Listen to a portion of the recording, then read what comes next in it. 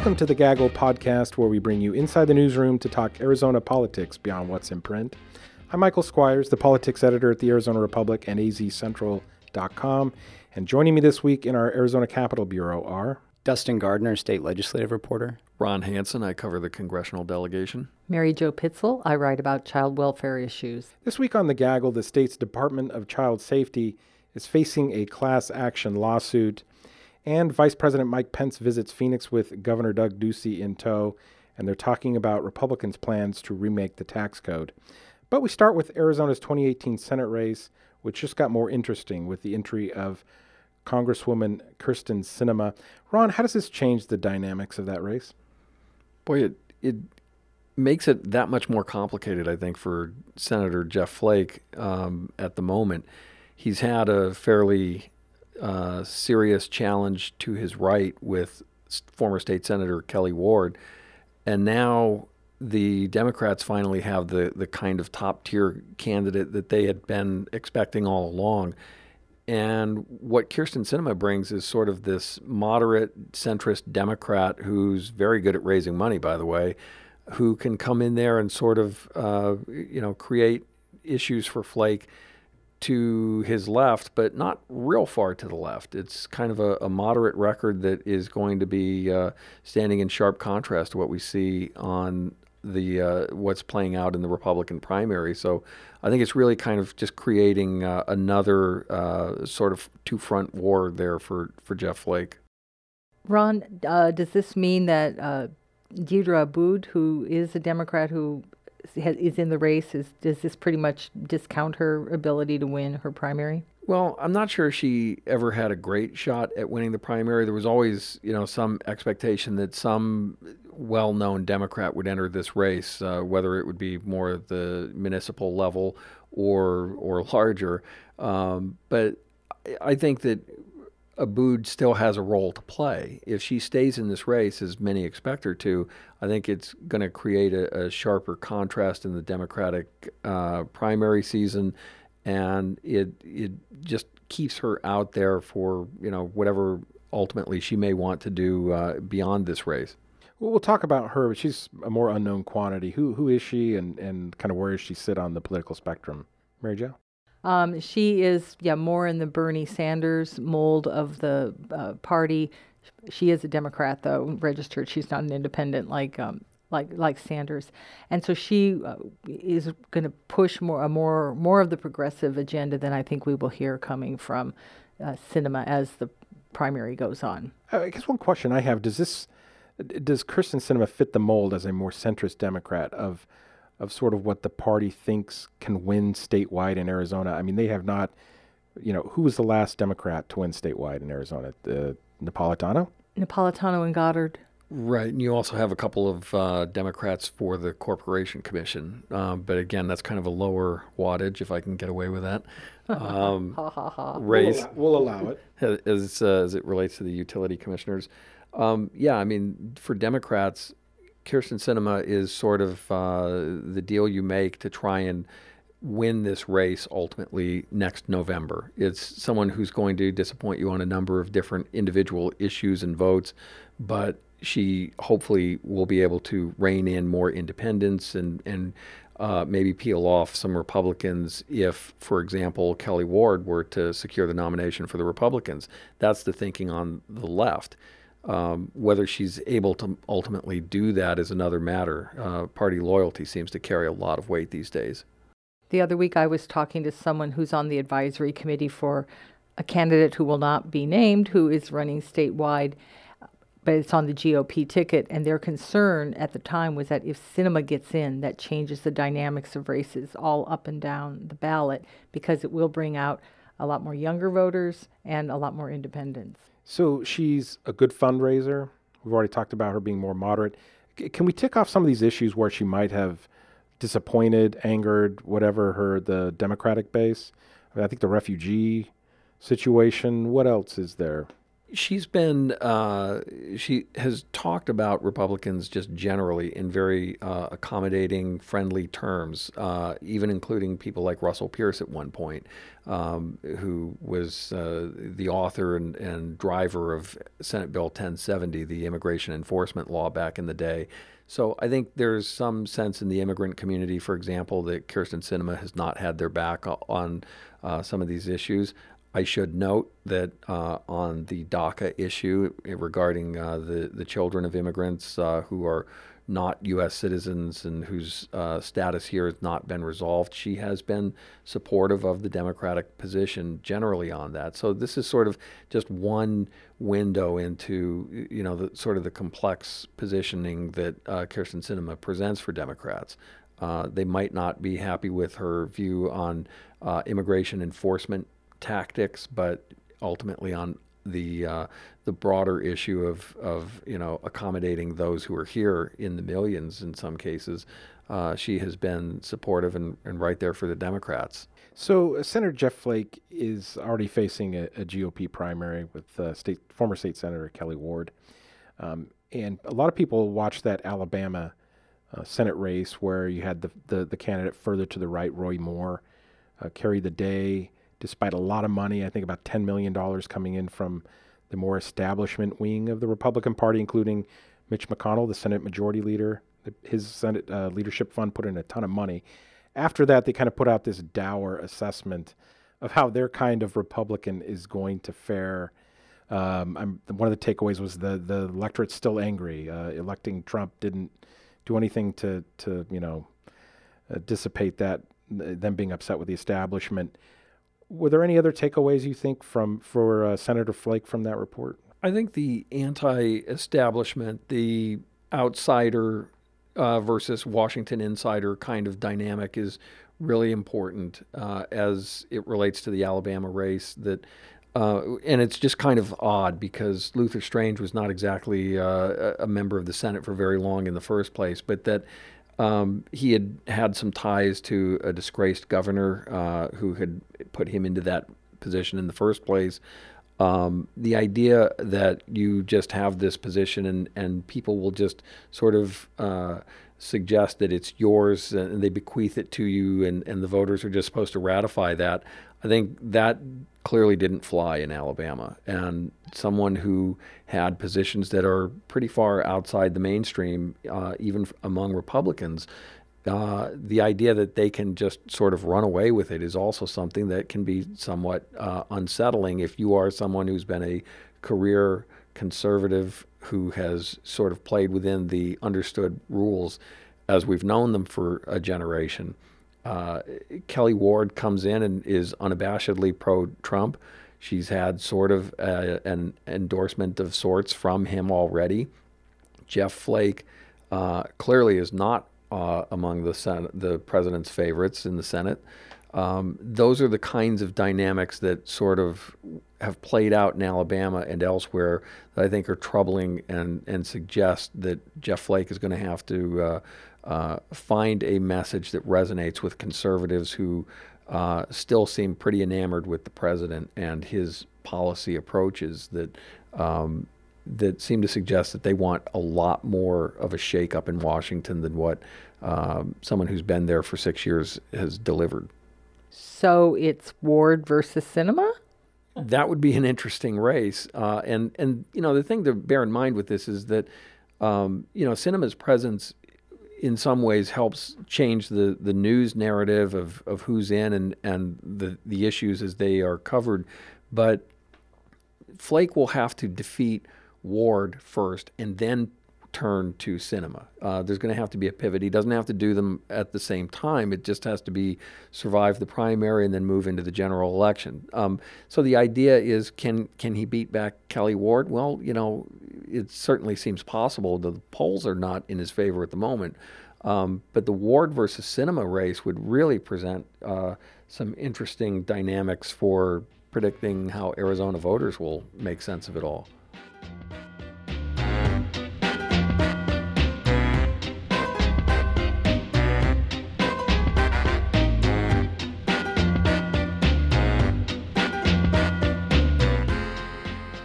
Mary Jo, the Department of Child Safety faces a class action lawsuit. What are they accusing the state child welfare agency of? This lawsuit, which was actually filed 2 years ago, says that Arizona's foster care system is failing the children that are in it.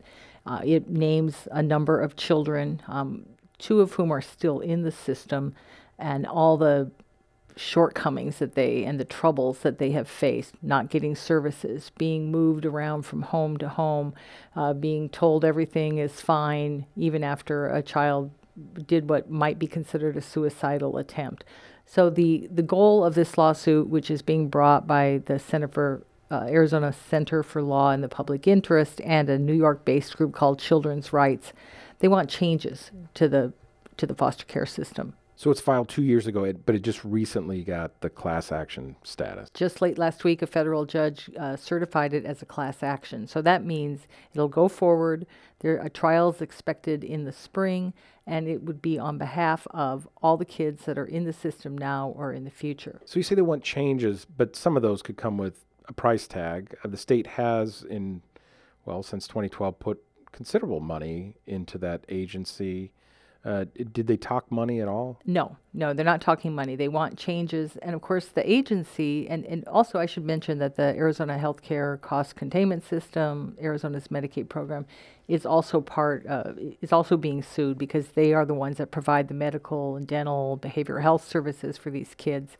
But the state's response is generally from DCS is, look, we're already making changes. We're already improving it. We've got a plan, back off and just let us roll with our plan. And that didn't set well with the judge. But one can imagine that if you're talking about improvements, yes, that there will be a dollar sign attached to that. So is this an approach that child safety advocates or child welfare advocates have taken in other states? Yes. We had one up in Nevada, or in Clark County. That was just recently settled. And actually there was a price tag on that one. It was $2 million, which in the scheme of things seems pretty small. And Tennessee was subject to one of these types of lawsuits for about 17 years, and they just were released from their court oversight because they have successfully made the changes. I think what this tells us is that any change that happens, even if this results in a positive verdict for the plaintiffs, it's going to be a long time coming. And that's a lot of kids' lives. So you also wrote in recent days that the Department of Child Safety, before they remove a child, will soon be required to get a warrant from a judge.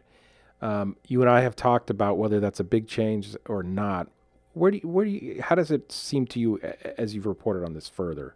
Well, it's certainly a very hot button issue, and a lot of critics of the Department of Child Safety are just furious that the state has been removing kids from their homes without getting court approval. They said, look, you come in to search my house, you got to have a warrant. You certainly have to have that for children, and that violates the Fourth Amendment to the U.S. Constitution. There's a big debate, though, about when this warrant rule actually takes effect, which is scheduled for July 1 of next year, what that will do. I've talked to people at DCS who think that, it's not going to make that big of a difference because there is an exception for urgent, they call them exigent circumstances. And DCS maintains that, all their removals, or almost all of them, are for exigent circumstances. That seems to be belied by a lot of the stories that I hear from parents who, believe that there's rather frivolous reasons for that. There's also the difference with this warrant process is it will be electronic. So it'll speed things up. So if you're a caseworker and you're at a house and you're saying, boy, things don't look really great here, but you've got currently now to get before a judge, you got to drive a long distance. You've got to wait till the court is open. This new process will allow them to file things electronically. There'll be somebody there 24/7. So the thinking is, you won't need to take the kid because you can get to a judge pretty quickly and then let him or her sign off on it. So as the debate goes around about will this really make a difference, I think you just got to do it and then you got to find out. But right now I think the state removed about 5,500 kids a month during the last reporting period. So the hope is that will bring that down.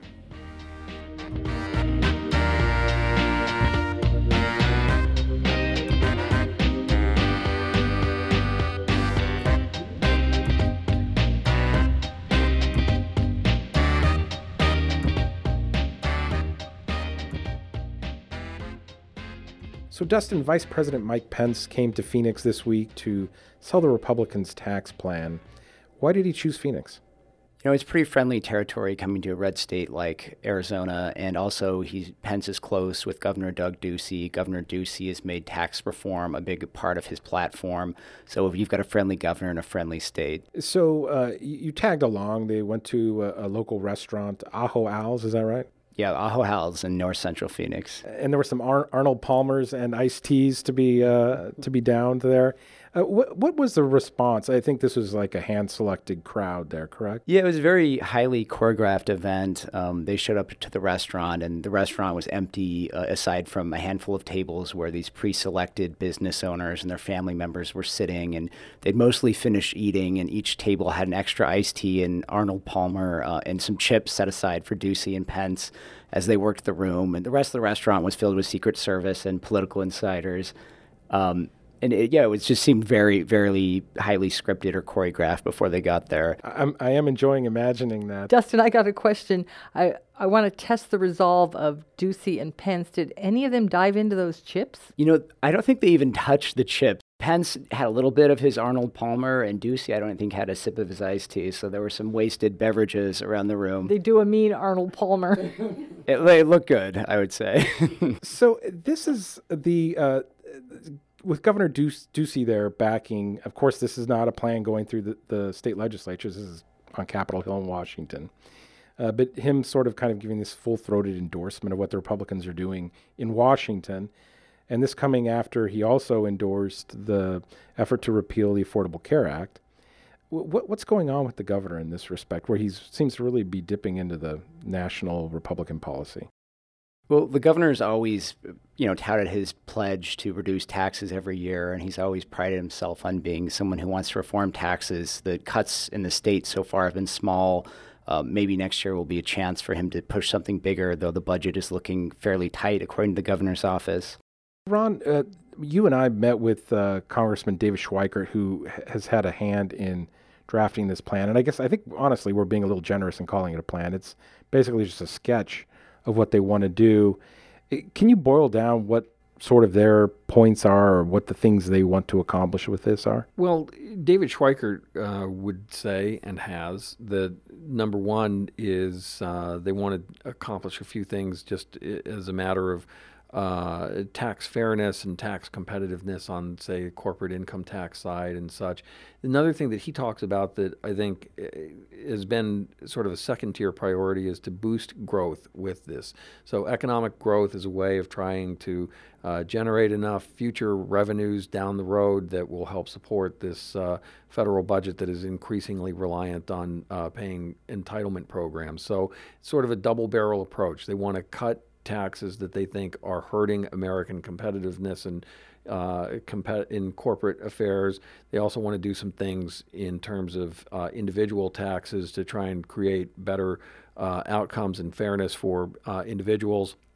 And then also with the long-term economic growth that they just need to see more of it, or you start running into these really ugly math problems, as Schweikert likes to talk about, with financing Social Security, Medicare, and Medicaid, and so on. So you can check me. You were in the room to see if my memory of this or my paraphrase of what he was saying. But he seemed to be casting it like, okay, we've had this big, this big tax code that's just kind of accrued all these, annoying, or not annoying, but just kind of politically driven changes over the years.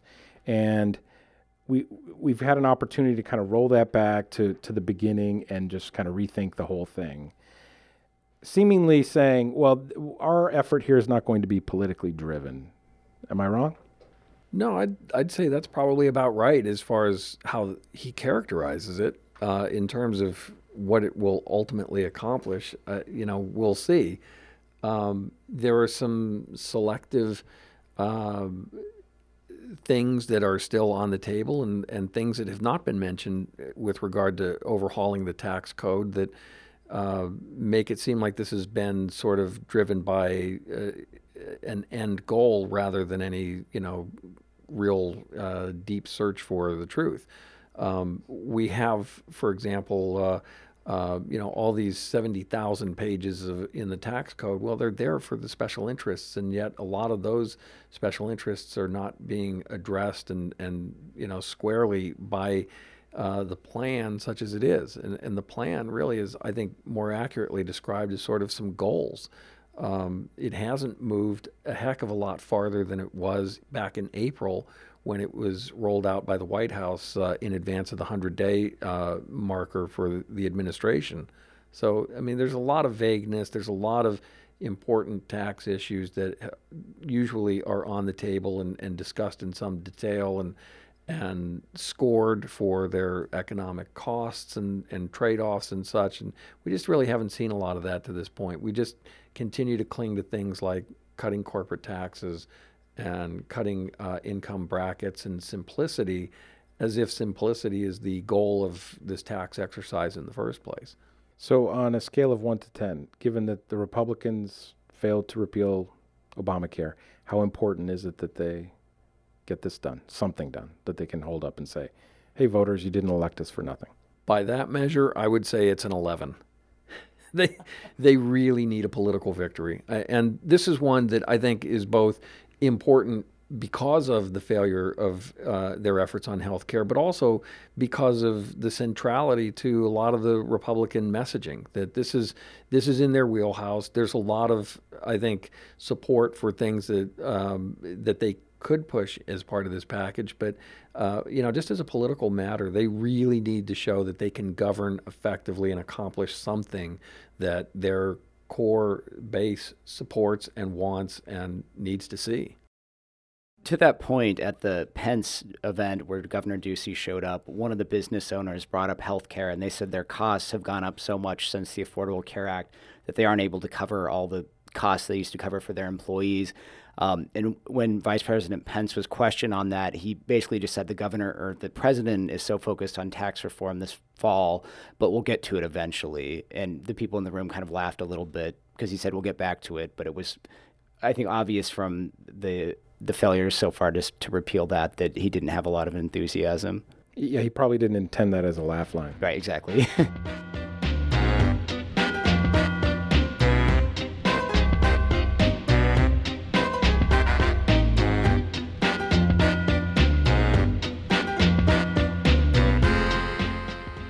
So for our final segment, what are you watching for this week, Mary Jo? Again, on the DCS front, I'm looking for data on how many people took up the state on its offer for free tuition to go to social work school in exchange for working 2 years at DCS. I'm hearing there have been a lot of defaults. Ron? Well, Kyrsten Sinema's entry into the Senate race creates an opening for her seat in the House side, and it's something we'll be looking for people jumping in on both the Democratic and Republican side for that open seat. Dustin? I'm watching the governor's water policy talks and this escalating feud between his Water Resources Department and CAP, the Central Arizona Project, the agency that manages the canal through the center part of the state. That's it for today. Thank you for listening to the Gaggle Podcast. You can find me on Twitter at MGSquires. At Dustin Gardner. You can follow me at Ronald J. Hansen, and that's Hansen. And I'm at Mary J. Pitzel, Pitzl, on Twitter. Thanks to the politics team. Our production team is Jojo Huckabee, Haley Sanchez, and Kayla White. Please subscribe to the show and review it on Apple Podcasts, SoundCloud, Stitcher, or Google Play. We'll see you next week.